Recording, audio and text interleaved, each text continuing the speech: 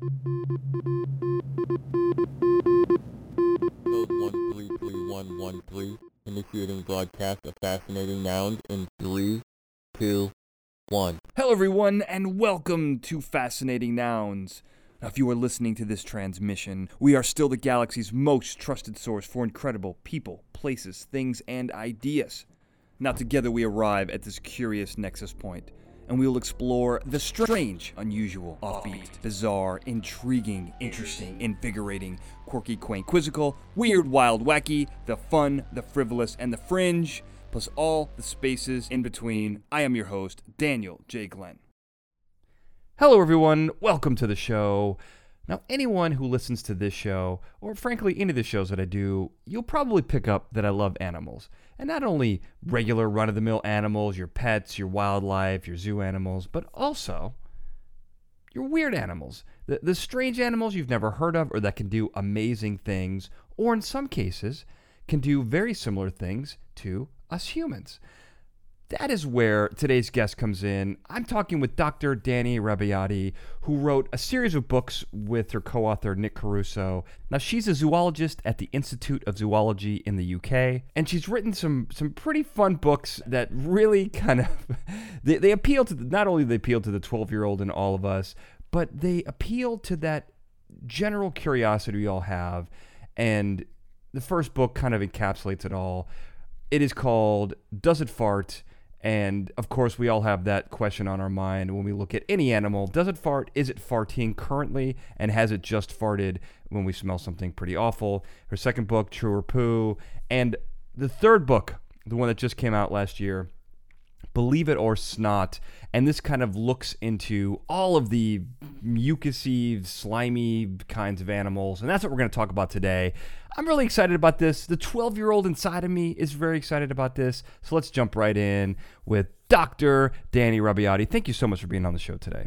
Now, your main area of expertise on the, let's say, legitimate side of your science business is studying climate change and its impact on wild African dogs? So my study species is African wild dogs. They're also known as painted wolves, African hunting dogs. They have a lot of names. So the scientific name for them is Lycaon pictus, which kind of literally translates to painted wolf. I look at how temperature impacts them and how climate change will impact them into the future using a load of data from our study site, our ZSL study site, among others. Now, I looked up some of the stuff that you've done and some of your specialties. Let me see this. I don't know if this is not a comprehensive list, but you're modeling behavioral and population shifts resulting from increasing temperatures, agnostic species distribution models, climate change impacts on the African mammal conservation. But you're also looking at poop, smelly cousin the fart, and slimes. How do you kind of separate legitimate science? You've kind of made a name for yourself as kind of the scatological scientist. How do you kind of separate those two? Yeah, I mean, I get this question a lot. I remember when we did the first book, Does It Fart? And the head of my department at the time came up to me and she was like, Dani, do you really want to be known for farts? I mean, that should have been met with a resounding yes. But the amount of people that I reach through that side of things is much bigger than I ever reach through my scientific papers. Sure. I'm not going to have like tens and thousands of people reading my scientific papers, although I would encourage people to. A few of them are open access, so I think they're interesting. You might have tens of people. Yeah, I know, exactly. If you're lucky, hundreds, maybe a few thousand. But yeah, so I think it just kind of works both ways. People don't necessarily want to read the kind of content that we put in a scientific paper. A lot of it is quite technical, relies quite a lot on kind of statistics and maths. So it's not really the same thing. And I think it all feeds into each other. Like, the books helped me to communicate my science, and my science helped me to research and write the books. So that's how I kind of meld those two. No, but now, honestly, like, why even do the other science? I assume you probably have a passion for conservation, but like, why not just? Look, I work in entertainment. I know that what it's like to embrace those types of things. I mean, why not just become the fart scientist or the scat scientist? and just put out books like that and make $1 million becoming like the cool scientist who does that. I mean, there's lots of people out there who do similar things, and it doesn't necessarily delegitimize you. I think probably if I'd made $1 million, I might have switched completely. But I think it's just a case of I really enjoy doing both things, and although I've really enjoyed writing about farts and writing about poo and writing a stats knot, and I really enjoy doing the work related to that, it's quite hard, especially in this day and age, for authors to earn a lot of money off their books. So I think it's really tricky. A lot of people said, are you going to go like full time into science communication now? But it's a tough market out there. No, that's very true. Now, how did this particular book series, and we're talking about Does It Fart, True or Poo, and Believe It or Snot, and I imagine, I don't want to give away any spoilers here, but I imagine your toilet trilogy is probably either going to finish that up, you're going to have Should It Shart, or perhaps It Pees. I imagine to kind of put a button on that. But how did this whole thing kind of come about, this whole book series? So, I think back in, must have been 2016, I want to say, in the January of that year, I was on holiday with my family, and my brother said to me, "Oh, look, Danny, like, do snakes fart?" And I was like, "That's a good question. Oh, I don't really know. I don't really know. I'm not a snake expert." But I was quite active on Twitter. A lot of scientists use Twitter to talk to people about their work and also to talk to each other about their work. So I did know someone who was a snake expert through Twitter. So I pinged him a tweet. I was like, "David, do snakes fart?" And he was very unimpressed by this question, but he did answer it. And he was like, "Sigh, yes." And other people saw this interaction and were like, "Oh, this is hilarious." And that's where Nick, my co-author, came in. We didn't really super know each other well at the time. Yeah, he suggested that we create a hashtag, Does It Fart? And we all share our study animals and whether they farted or not. And being a scientist, obviously, I was like, well, we've got to turn this into a spreadsheet, because then when people ask, does it fart? Because as a zoologist, kids love these kind of questions. They ask us it all the time. So we thought the spreadsheet would be super handy for other zoologists. If they get asked any of these questions, they can refer to it, right? So that was kind of that. We thought that was just like a bit of a joke / potentially useful resource that we created. Now, hold on. I want to pause you there. 2 questions come up. Number one, I don't want to kill comedy. I try not to do that. But if I understand farting correctly, basically any animal with an intestinal tract that has microbes in it is probably farting, right? Yeah, I mean, it does depend on the physiology of the animal. We found a couple of animals that did have both of those but didn't really fart. Oh, that's interesting. Okay. Yeah, so it did go a bit beyond that, but yeah, like quite a lot of animals that don't fart essentially don't fart because they don't even really have a digestive system. Right, so it's quite difficult, or don't have a butt, right.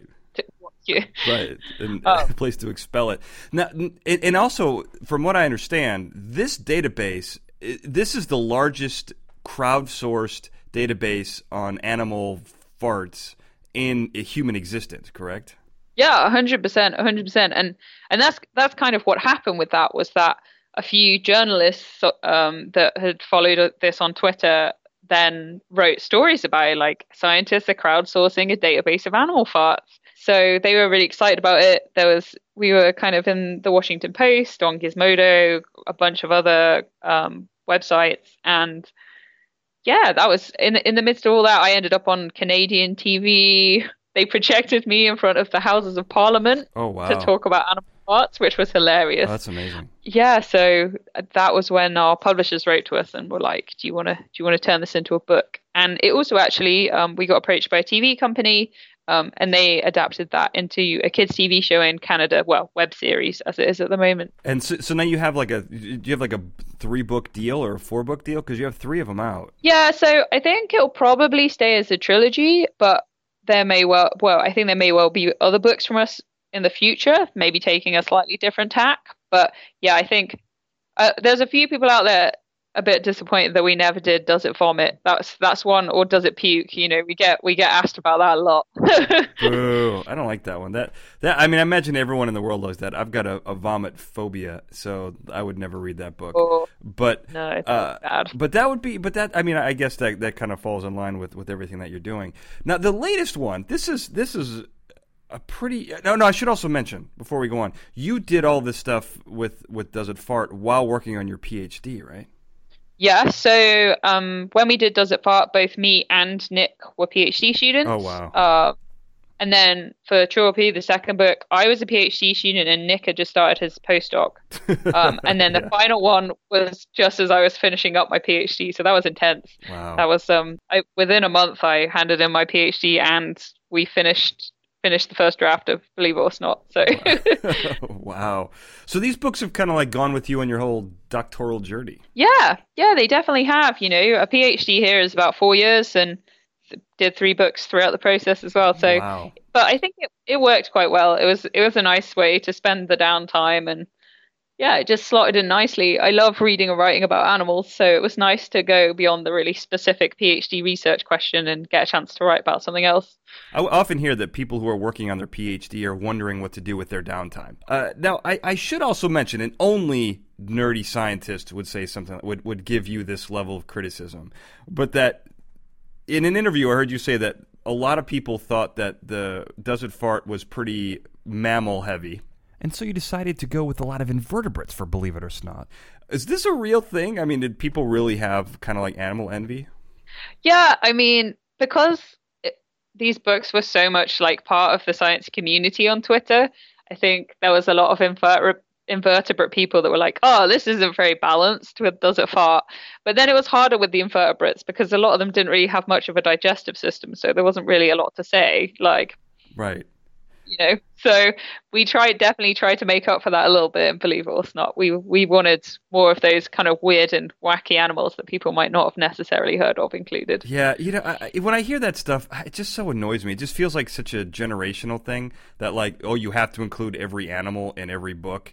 And it's like, does every animal have to be represented? I mean, isn't farts really a more evolved thing? Aren't the higher animals that do that? I mean, does an amoeba fart? Like, do we have to? Are the protists and the microbiologists upset that they didn't get included? You know, I don't know. Well, I guess they're the ones who actually make the gas, right? Like the microbes do. That's just such a silly thing. I can't believe people gave you that criticism. Well, I think it was all good-natured, like kind of a good-natured ribbing. It wasn't something we felt we had to do. It was a bit more like, I just want to see a bit about my animal. Sure. So it was kind of a chance for them to contribute as well. Yeah. Well, and so how did you come up? Believe It or Not is basically, in a nutshell, it's naturally occurring slime, I guess, be it mucus or lubricants or whatever can kind of be. You give a great definition for flatulence, but with this Believe It or Not, what was really your definition of slime for an animal to be included in the book? So we kind of had it. Well, generally it was kind of a viscous liquid. Okay. You know, something between a liquid and a solid, Sure. doesn't dissolve in water, sticky. That sort of thing. Mm-hmm. But it does go a bit beyond mucus. Most of it's mucus, but there's definitely a lot of other stuff. Like, for example, spit, that has mucus in it, but it's not just mucus. Especially if it's a loogie. And then other animals produce all sorts of weird slimes that we wouldn't really recognize because we don't have them in our own bodies. Right. Right. Well, and you have a slime table. It's like 0 to 5. And yeah, it's funny how you even have some that have like half a star basically, or half a slime spot. Yeah. So you go the whole gamut. There's I think there's a couple 4.5s and a five slime animal. One of the things I find interesting off the top is that you say how mucus does not dissolve in water. There's lots of really a lot of this stuff would almost make me vomit, so you can include me in your vomit book. But you guys do it in actually such a great way where it's very scientific and it doesn't really quite trigger that gag reflex. But just the idea that mucus doesn't dissolve in water, you know, like that's so gross. But that's kind of what makes slime, right? Yeah, 100%. Like, the reason mucus works like it does is because it doesn't dissolve in water, and that's why it's so important. Because if it did dissolve in water, every time we had a drink, we'd like lose all that lubrication that we have inside our bodies. So it would be a bit useless. Right. Now, I didn't know that it was made out of proteins. That was kind of new to me. And I think they're called mucins. Is that? I mean, I guess that's why it's called mucus, right? And these are secreted by cells in the nasal cavity. This is what's interesting is they contain antibodies and bacteria-fighting proteins, which I guess makes sense. But you also talk about how when people are sick, their noses kind of fill up and how that's a bad thing. Can you tell me a little bit about that? Yeah, so basically our noses are one of the first defenses we have against infection. So the snot's all up in there, the hairs are up in there, and they catch bacteria, viruses, etc. And then the mucus kind of traps it and gets rid of it. And there's, we've got cells in there that fight these infections. But once we've got a cold, what the cold virus does is it makes us extra, extra snotty. And also the inside of our nose lining can kind of swell up. We get a bit of a blocked nose. And that's bad because then we start like blowing our nose loads and we're like putting loads of pressure on our nose. Mm-hmm. And that can cause, often you might see that your nose is bleeding a little bit or it's getting rubbed. And that's a way that the virus can get into our bodies easier. So snot is good, but you don't want too much snot because then your nose gets irritated, and then that breaks down the barriers to these viruses. Right. It's equilibrium. You need to have just the right amount of snot in your nose for everything to work out properly. Preferably clear as well. When it's green, that means you've got an infection, so that's not much fun. Oh God. Okay, that's good to know. I mean, everyone out there, that's really good to know. Now, in the book, it's basically structured by you have an animal, and then you talk about its snot capabilities or slime capabilities. There's a lot of good stuff. Yeah. I want to talk about some of my favorite animals, and I did these in order, but I'm kind of jump through these because there's some pretty amazing stuff in here that I'd never heard of before, and I'm a pretty big animal guy, and so I try to look for very strange animals that do kind of cool things, and you taught me a lot of stuff. This book is really educational in all the right ways. Hedgehogs are very popular. They're in the zeitgeist. Sonic the Hedgehog just came out. I didn't know two things. Number one, that they're immune to poisons, and number two, that they eat stuff, gross things, and turn it into a froth and then rub it on their bodies. How does this work? So hedgehogs, that's people for a long time kind of wondered, especially when they first became popular as pets. They were like, why is my hedgehog essentially dribbling all over itself? Yeah. It's pretty gross to watch. So what they'll do is if something smells particularly strong, they'll chew it up. It makes like a gross smelling foam in their mouth, and then they just rub it all over their spines, basically covering themselves in foamy, smelly spit. And they'll do it for anything that's strong smelling. Could be what we perceive as a nice smell, like perfume.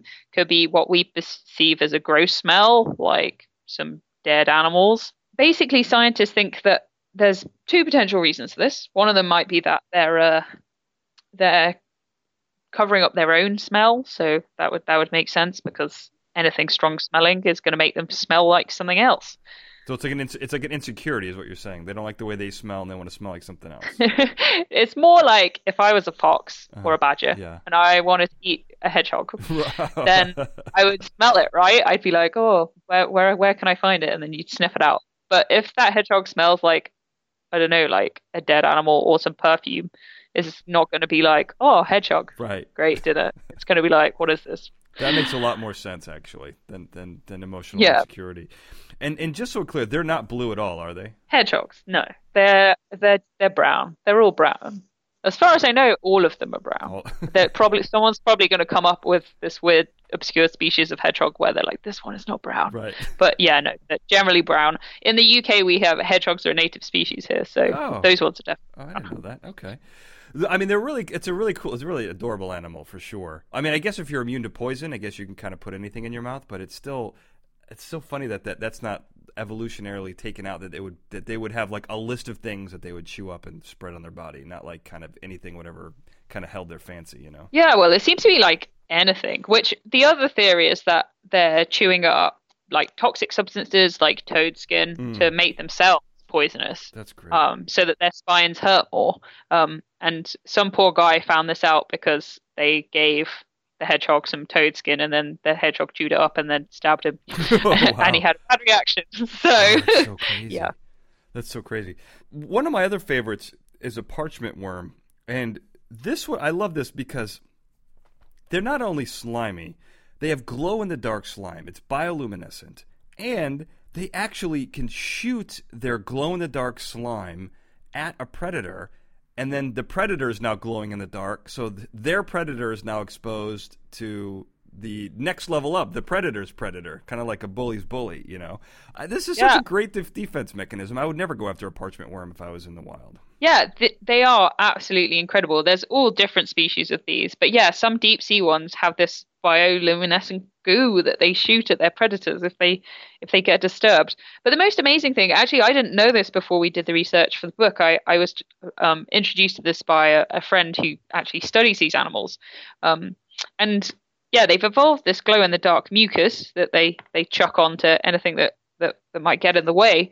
But also, they don't actually have any eyes or any way to sense light, so they can't see that it's glow in the dark. Oh, wow. They've just evolved that because it worked, rather than they could actually see it, which I think is especially amazing. Yeah, that's crazy. I mean, and it's such a great defense mechanism. I mean, I love that. You know, it's funny the stuff that goes on like down in the bottom of the ocean where there isn't any light. Like there's so many cool adaptations down there that it's kind of crazy how some of these things come to be, especially because their visual sense is essentially completely gone for most of the animals, you know. Yeah, well, it's kind of like we do similar things as people. So, you know, some people have those lights on their house, and then if a burglar comes along, the light will shine on them when it senses them moving. Yeah.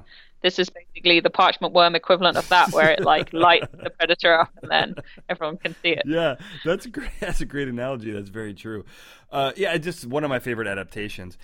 In this one, you know, I'm a baseball fan. I haven't heard of a spitball in a long time, but apparently the slippery elm is a type of tree that's slimy, and baseball players used to use this for their spitballs back in the day. Yeah, they did. They'd chew it up. It's got some chemicals in it that make things extra slippery, basically, and foamy, and help it to foam up. So, yeah, it's the baseball players used to use it for their spitballs. Wow, and it's obviously this is no longer legal, but so it must work way better than regular spit. But do you have any idea how people found this out or discovered this thing? I think basically the chemicals in slippery elm, they have a property in them which will relieve. So, for example, if you have irritated mucous membranes, that's like the inside of your mouth or nose, or if you've got a cough, then chewing it would help with that. So I would assume that probably people knew that it had these medicinal properties, and then some baseball player was like, oh, that seems useful. Right. You know, I'll make my spit more slimy, because I've noticed that this happens if I use it for something else. Huh. And then that's pretty amazing. Yeah, I mean, it's kind of funny all the things that people used to. Baseball is a very funny sport when you look at the evolution of it. So spitballs, knuckleball, all the ways you can throw a baseball have always just been very fascinating to me. One of the other cool animals is a violet snail. I love this because the snail it's very industrious, because it essentially uses mucus to trap air bubbles to make a little raft that it basically floats upside down on. But if I understand this correctly, if that raft were to pop or anything, the snail basically sinks to the bottom and dies. Yeah, exactly. So they rely on these rafts to move around. The rafts blow around the ocean, and they just sit on the bottom of them, kind of like a sloth would be upside down. The snail instead hanging onto bubbles, and it's upside down. But yeah, if the bubbles get popped, then the snail just sinks to the bottom and dies, which is terrifying. Yeah, like, can you imagine just floating around upside down in the water and then just, I'm really super glad I'm not a violet snail. That is like my worst nightmare, because besides a vomit phobia, I also have a shark phobia. And I read this article in a Reader's Digest when I was a kid, and it's traumatized me ever since. But the idea of slowly sinking down into the depths of the ocean is like terrifying to me. Even like when I see movies and they have the image of some, you know, like a big monster coming up from the bottom of the depths, and there's like this little person at the top of the water, you know, that stuff terrifies me. Well, if you were the size of a snail, it would be even worse. Like even like a little fish is could eat you. So you wouldn't even have to worry about sharks, you know. No, that's very true. Now, the other thing about this, and this is true of a lot of animals, and this is one of those things that makes me wonder how in the world some of these animals have not gone extinct. But essentially, they ride around solo on these rafts, so they can't really find a mate that easily. There isn't like a meetup group or anything. Yeah. So essentially, like the males just kind of shoot their sperm into the water in the hopes, fingers crossed, that it finds a female at some point. Yeah, so they just kind of chuck it everywhere. There's a lot of animals that reproduce in these ways. Right. And then hopefully a female will float through it. That's the thinking behind it. And animals like this produce loads, like absolutely millions of eggs and sperm, Right. because they basically got to fill the water with it in order to be able to reproduce. Right. No, I mean, and that's the crazy thing is there's so much luck involved. You know, I mean, even I don't know, the numbers are astronomical to me. I don't know what they actually are, but that is just one of those things that just blows my mind that these animals can exist. You know. Well, yeah, often they're animals that just have no control over their movement, or animals that are like stationary. For example, coral. If you go to go up to a reef, like a coral reef during spawning season, Right. like the water is literally like milky because there's just so much eggs and sperms being released. Yeah. Oh, wow, that is disgusting. It is. That's pretty gross. You know, and one of the other things, so speaking of animals that I'm amazed aren't extinct, this is one, I did this on one of my other shows. We talk about pop culture science, and the orange roughy, you call them slime heads in the book, but they're basically all the roughies. They have what I think is interesting. We'll get about the mucus part in a second. But what's amazing about these animals is it's a fish that can live like 149 years or so. That's very specific. I'm gonna say 150. I'm gonna round it up. And they take about 30 years to reproduce. I mean, that's like basically the age of human beings in LA take about that long to reproduce, right? Like that's crazy for a fish. Yeah. How in the world have they not gone extinct? Well, I think basically they were pretty undisturbed. Animals that have these long reproductive cycles, they generally have really low mortality rates. So nothing's really eating them, and they're not really affected too much by disease. They don't get that much nutrients, so they're often quite slow growing, slow to mature. And these kind of animals are quite common in the deep sea because everything just moves a bit more slowly. And there's not as much food down there. So that's kind of how they keep going, is because although they take ages to breed, they don't die very often. So they have plenty of time to get around to it.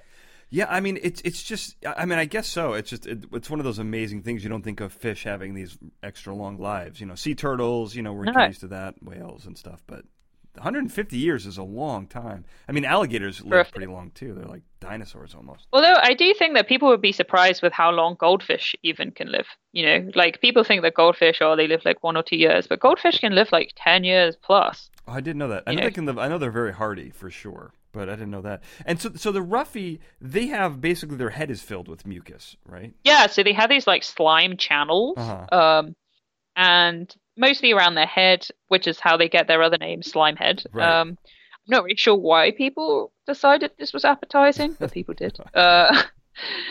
And that's part of their lateral line system. So all fish have this. It's just Slimeheads they're kind of bigger and full of more slime. Perfect for your book. Yeah, exactly. And that helps them to sense like water pressure, movement in the water. So like if another fish is swimming nearby, it'll disturb the water currents, and then the slime heads will be able to sense it. I think probably the reason that they're more defined than in other fish is, again, they live quite deep, so there's probably not too much light down there, so they rely on them a bit more than other fish. Right. So one of the things that I thought in the book, and I felt kind of silly for not making this connection, but you did it so beautifully, is obviously we've got dogs. They slobber a lot. They're as far as slimy animals go, some are pretty slobbery. But they had a major contribution to the psychological field that we still deal with today. Tell me what that is. Yeah, so a really famous psychological experiment that's, I mean, I did psychology at school and I studied this at school, was Pavlov's dogs. They're pretty well known, well known for having a lot of dogs. And the reason for that is very slime relevant. Pavlov was a psychologist, and he wanted to examine reflexes. And the animal he chose to do this in was dogs. They were pretty easy to access. Right, So still are. Still are. So he noticed basically that when dogs hear someone walking up to them with food, then dogs dribble quite a lot. And he wanted to know if he could teach them to dribble when they heard a different sound other than the person who was feeding them approaching. So what he decided to do was to use a click. The story is often told with a bell, but apparently it was more of a clicker. And so every time they got fed, he would make the clicking sound. And then eventually there didn't even need to be any food. And whenever he clicked the clicker, then the dogs would start dribbling. I wonder how the clicker turned into a bell. That's a pretty significant part of the story. Yeah, I'm not entirely sure either. But when I looked back over, like, because you can still access the original notes from that experiment, and yeah, there was no bell. I guess it's just people. It's easier to explain to people, and it would work with a bell. Like, you could definitely train your dog today to do it to a bell. So it may be that people who repeated it did it with a bell. You could do it with a fart, too. I mean, you could do it with basically anything that came before food, right? Oh, yeah. You know, dogs are amazing at learning, like, all sorts of different commands, and their reflexes will basically happen with anything. Right. That you could do a sound or you could do a movement. If every time you gave them food, you danced Gangnam Style, then they'd probably start dribbling when you did that. So Yeah, they're pretty amazing. I've got a dog that she is very, very food motivated, and I actually am teaching her simple addition with food. Not quite algebra, but she's very capable. She's a very intelligent dog, and man, it is amazing the things you can teach a pretty smart dog who's food motivated. Two very positive qualities in a dog. Now we're about to hit on our first level 5 Slimer, and that's the hagfish, a fish that I've never heard of before, but this is a cool animal, and I love their defense mechanism. So hagfish are basically they're what we came up with as the slimiest animal, and yeah, a lot of people aren't familiar with them. They're a rather primitive species of fish. They're very ancient. They evolved a super long time ago, before most fish that we have today. They don't have a proper jaw, even. That's how old they are. And like other fish, they're fairly slimy. Most fish are slimy. They're covered in mucus after all, so that's generally a slimy sign. Right. But the hagfish, beyond that, they can produce a ridiculous amount of slime when they feel threatened. So they have these lines down their side, and they have special glands, and they release a slime which will expand over 10,000 times in water. Yeah, so like 40 milligrams turn liters of slime. Yeah.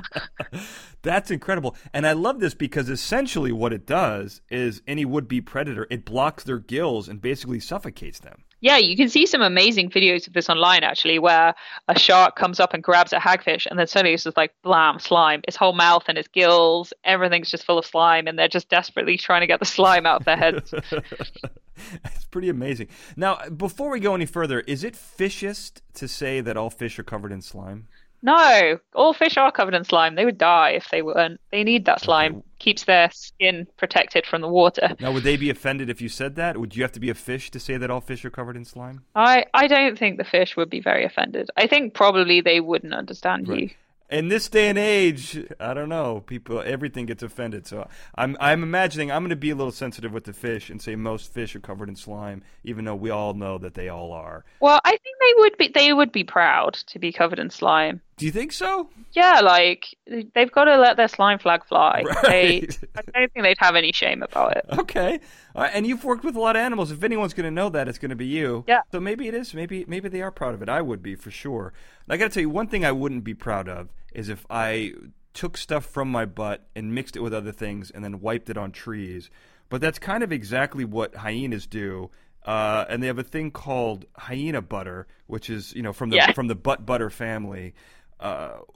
This is really gross, but totally fascinating. Yeah, so hyena butter is kind of like it's about the consistency of kind of slightly hard butter, maybe peanut butter, I guess. And it's kind of like really, really smelly, a really smelly paste. And they produce this from a gland near their butt. And they rub it all over everything to be like, this is my territory, and to communicate with each other. It can tell other hyenas whether they're ready to mate and tell them to keep away.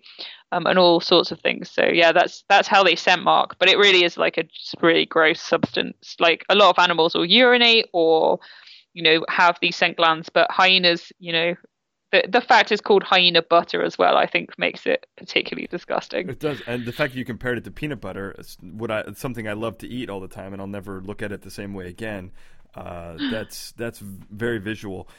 And this is one of the cool things about this is not only do they use this to mark territory, but other hyenas use their butt butter to kind of show allegiance to their group, essentially, right?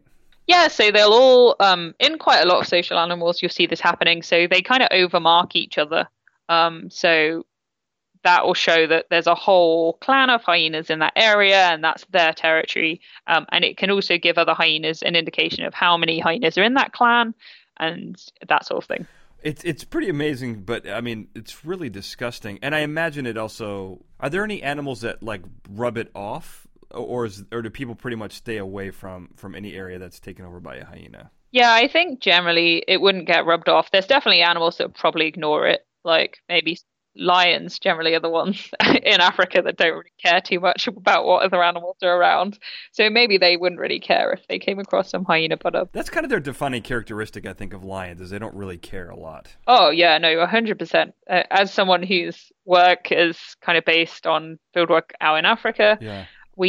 Everyone that doesn't study lions always like lions. They're such jerks. They really are. I mean, yeah.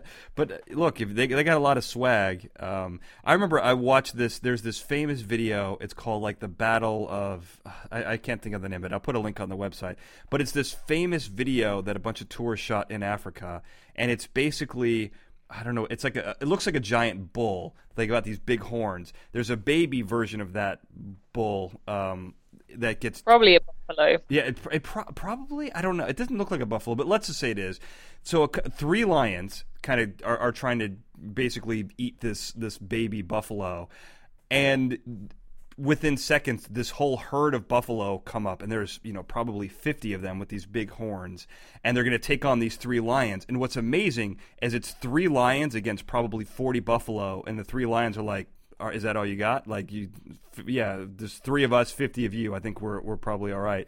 It's this amazing video, and an alligator gets involved. It's one of the most amazing animal videos I've ever seen. And in the end, the spoiler alert, everyone's fine, but it's a pretty cool video. The lions are fine if they didn't get their dinner, are they? Probably hungry and sad. I knew you were going to say that.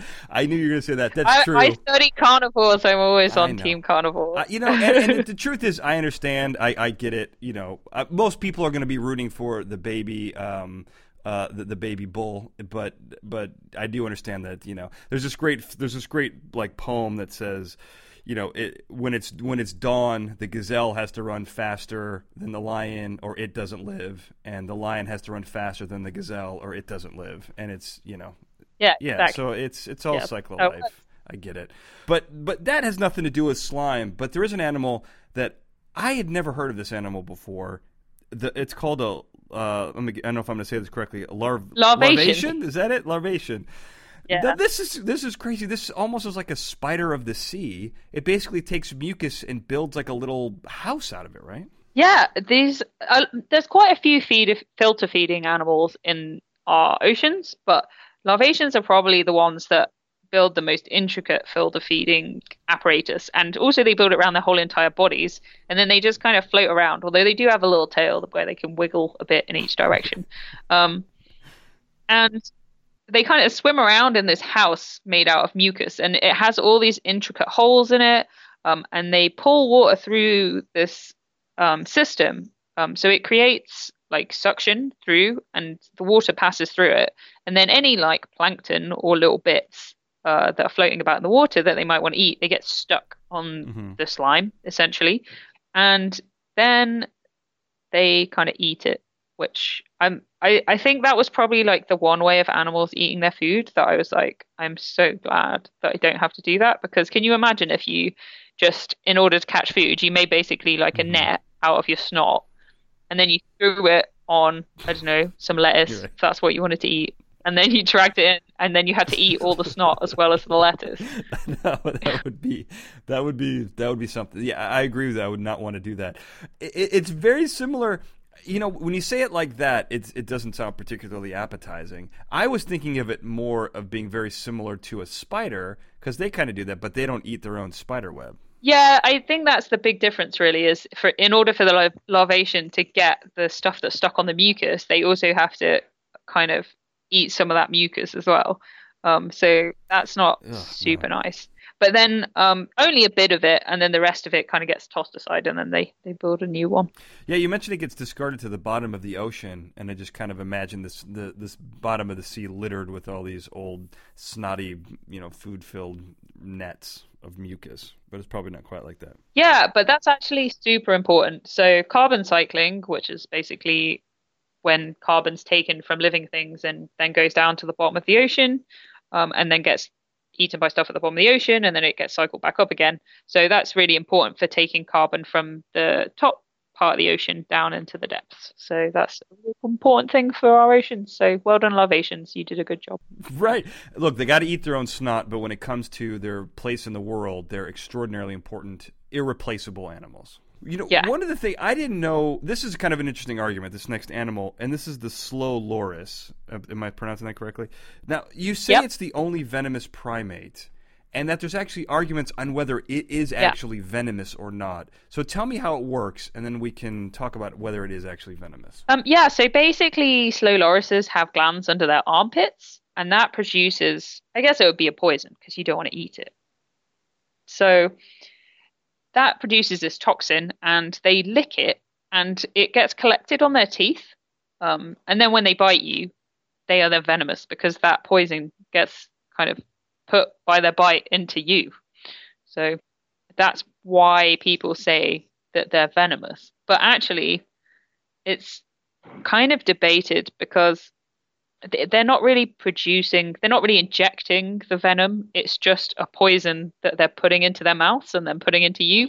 So that's kind of where the contention comes from. And that makes sense, but that feels, I don't know, me personally, their body produces the venom. If they were eating, like, let's say, fire ants or toxic ants and then using their ants' venom and repurposing it and to attack their prey, I would say you have an argument. But if the animal itself, they're producing it in their armpits, so they're a venom-producing animal, and they're injecting it is tricky, but they are biting it. They are placing it inside of the body of the other animal through their teeth, which, while is not like snake-level injection, it's still like a rudimentary injection. Yeah, and it's the age-old debate, right? Like what people say is like if you lick it and you die, then it's poisonous. But if it bites you and then you die, then it's venomous. Oh, I see. Poisonous versus venomous. So that's really the argument. I see. But it probably wouldn't be great if you licked it either. So Right. Well, and yeah, I guess this it is really interesting. I'm going with venomous on this. I think this is really it's probably the evolutionary step between venom and poison, but I'm going with venom on this one. Where do you stand? yeah, I think I probably also am more on the venomous side because I feel like it's biting you and then that's making it irritate your skin. So it feels more like venomous to me. There it is. I like that. We'll put up I may put up a poll to see what other people think, but this is the fact that it's a primate is really interesting. I mean, there's very few venomous mammals. I think the platypus is one of the only venomous mammals. So just the fact that in this small little category, it's just amazing that this even exists to any level is pretty cool to me. But I mentioned ants. This is a really cool one. The horned lizard basically uses its mucus to eat ants that are toxic to the lizard, but it wraps them up in this mucus. I like this. This is really cool. Yeah, no, it is really impressive. This is like one of a couple of species that we found used slime for these sorts of purposes. So they don't really want to eat the kind of dangerous ant species, but if food is scarce, they don't really have too much choice. They, as you said, they'll cover them in mucus and in their spit, basically. This means that the ants can't bite or sting them. It stops them, basically attacking them from the inside. And that's pretty cool. And there's a few other animals that do this. For example, nightjars also cover all of their food in loads of gross spit so that it helps them feed it to their chicks without them getting all scratched and gross moth bits everywhere. Right. Mucus it's a very helpful. I mean, it mitigates the amount of damage that something can do to you if you wrap it up in a bunch of slime. And a lot of animals kind of use the power of slime in that respect, and I like that a lot. We talked about the larvaceans, kind of making a house out of it. There's a bird called the swiftlet that actually makes a nest out of saliva. Yeah. And this is pretty crazy. How does it make saliva that is strong enough to hold its eggs and itself? Essentially, they just have special chemicals in their saliva. Especially in the breeding season, their saliva changes in consistency, ready for building these nests.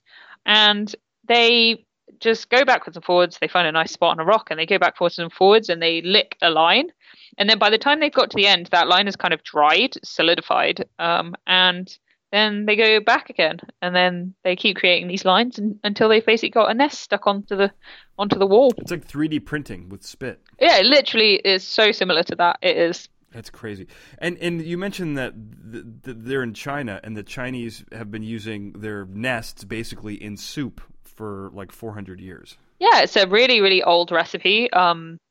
People tend to harvest it. There was worries that it was unsustainable, so some people in China actually started building special houses for the birds to make their nests in, and then before they laid the eggs, they would take the nest, and they build a new one, or more often, after the eggs had hatched, they would take the nest off the walls and turn it into soup, and it's very high in protein because it's full of this special protein-filled spit. Right. So yeah, that's a very traditional recipe, still eaten today. It's quite a thick soup that it creates, but those nests are quite expensive. Have you had it before? No, I've never had it myself, but I think it's like fairly commonly eaten, and you can probably buy it in a lot of places. To be honest, you can buy the nests like online, but always make sure that they're ethically collected, because you don't want to be buying ones that are taken when the eggs are still in the nest. Exactly. I mean, it's definitely, that's something. I don't know if I would have the gumption to eat it, but maybe I don't know. There's lots of. It's funny when you look around the world. I mean, there's also the century egg, which is also something else that I don't know that I would eat either. But it's funny when you look at these things that have been eaten for so long, is that it's such a part of the culture that it's kind of cool to see that kind of carried on, especially when it's done ethically, like it's kind of a really cool cultural thing to see. Yeah, and it's definitely good to see that people were worried that the numbers were getting low, so then they made extra places for the birds to breed in exchange for people to take the nests out afterwards. So no, that's great. And we've gone for most of the interview without talking about snot rockets, but whales apparently have big snot rockets when they come up and they shoot out of their blowhole.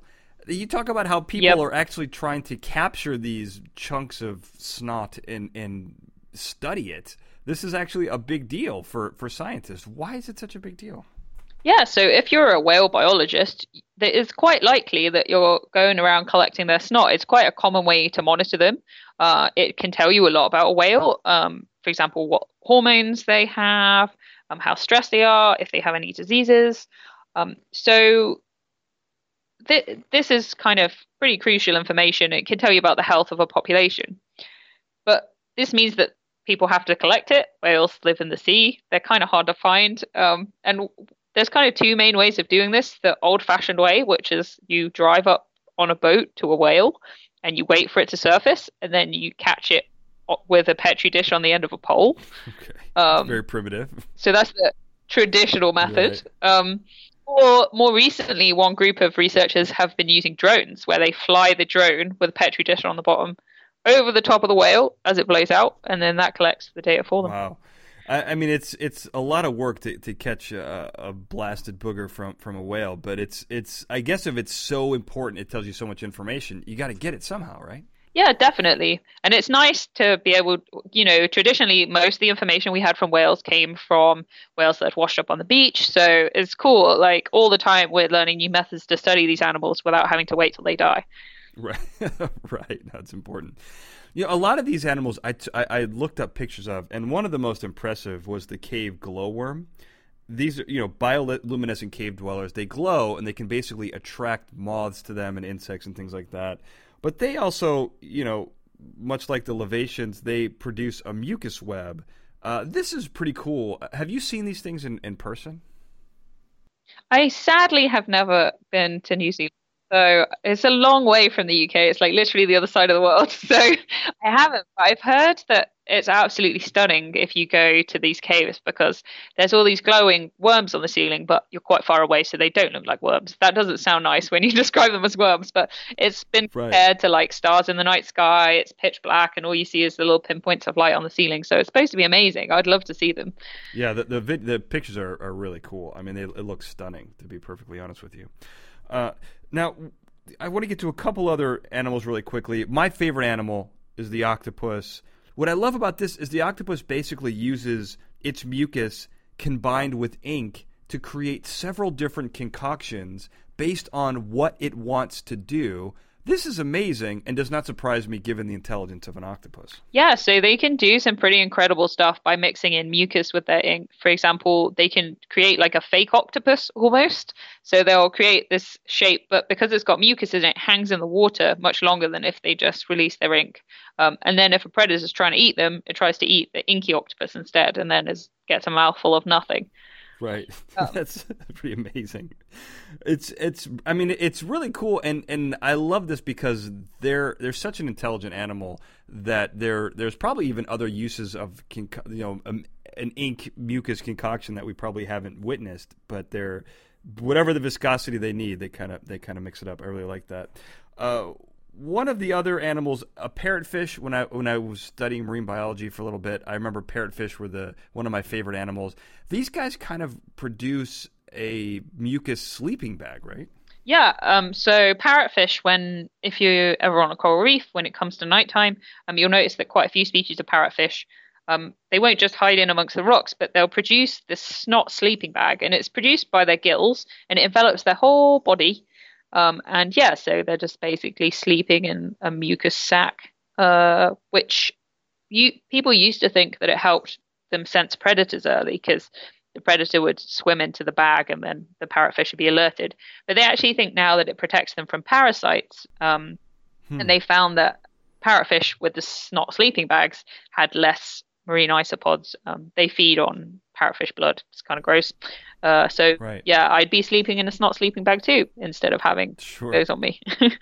As long as you didn't have to eat it every morning. Yeah, I'd maybe avoid that bit. Right, sure. All right, and the last one, we got to talk about the sea lions because you mentioned that they've got the worst farts in the animal kingdom. We're going to talk about that in a second, but they're also incredibly snotty. These guys are on like the top 5 list for both of these books. How and why are they so snotty?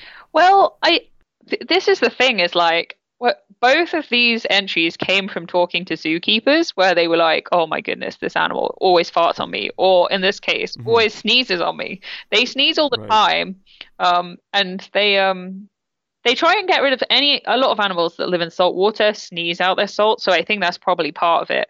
But they also seem to like shake their head at the same time, which means if you're near them, all the snot, and they also have like mucus tears that stop their eyes from like getting affected by salt water, so those also go all over you. And yeah, they just don't really care. They sneeze all the time.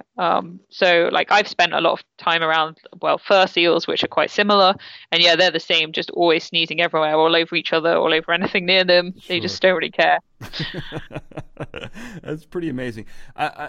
We didn't even get to pygmy speed whales and their anal syrup and banana slugs. I love them as one of the best mascots in college sports. Slime molds, boxfish, upside down jellyfish. I mean, we've scratched the surface of your book. You've got so many amazing animals, and it is pretty incredible just how universally useful slime is, no matter what form it takes. I mean, that's what I just found really incredible about this book, is just how useful snot can really be.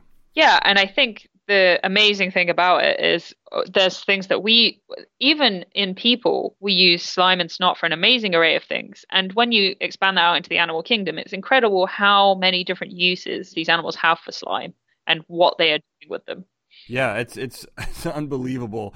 So how can people get in touch with you? How can people get a hold of the book? I know you mentioned you're active on Twitter. Yeah, so I'm on Twitter at Danny Rabiotti. My surname's a bit hard to spell, but just give it a try. I'm sure I'll pop up somewhere. But also you can buy our books on Amazon, Barnes and Noble. if you ask at an independent bookstore, I'm sure they'd be happy to stock it. A lot do. So that's probably the best way to get them. And my Twitter handle and Nick's as well, and also our wonderful illustrator Ethan. They're all in the books as well. And I'll make sure I'll have links to this on the website so people can find you. Now you're going to stick around. We're going to talk about farts. Everyone's been waiting to hear about farts. They're probably the funniest sound in the animal kingdom. We're going to talk for 10 minutes on that. But I got to tell you, this is such an incredible book, surprisingly entertaining and extraordinarily informative. I loved it. I did love learning about mucus. Believe it or not, Dr. Danny Robbiati, thank you so much for being on the show today. Thanks for having me. And I want to thank everyone for listening. Have a good night. Fascinating Nouns is a Glencoe production and is hosted and produced by me, Daniel J. Glenn. The show producer for this episode was Sarah Brandt. The Fascinating Nouns introduction was produced by Daniel J. Glenn and E.A. Barrientos with music and sound design written and performed by E.A. Barrientos. If you like this show, you got to subscribe. We're on all the major podcasting platforms, Apple Podcasts, Google Play, TuneIn, Stitcher, and Spotify.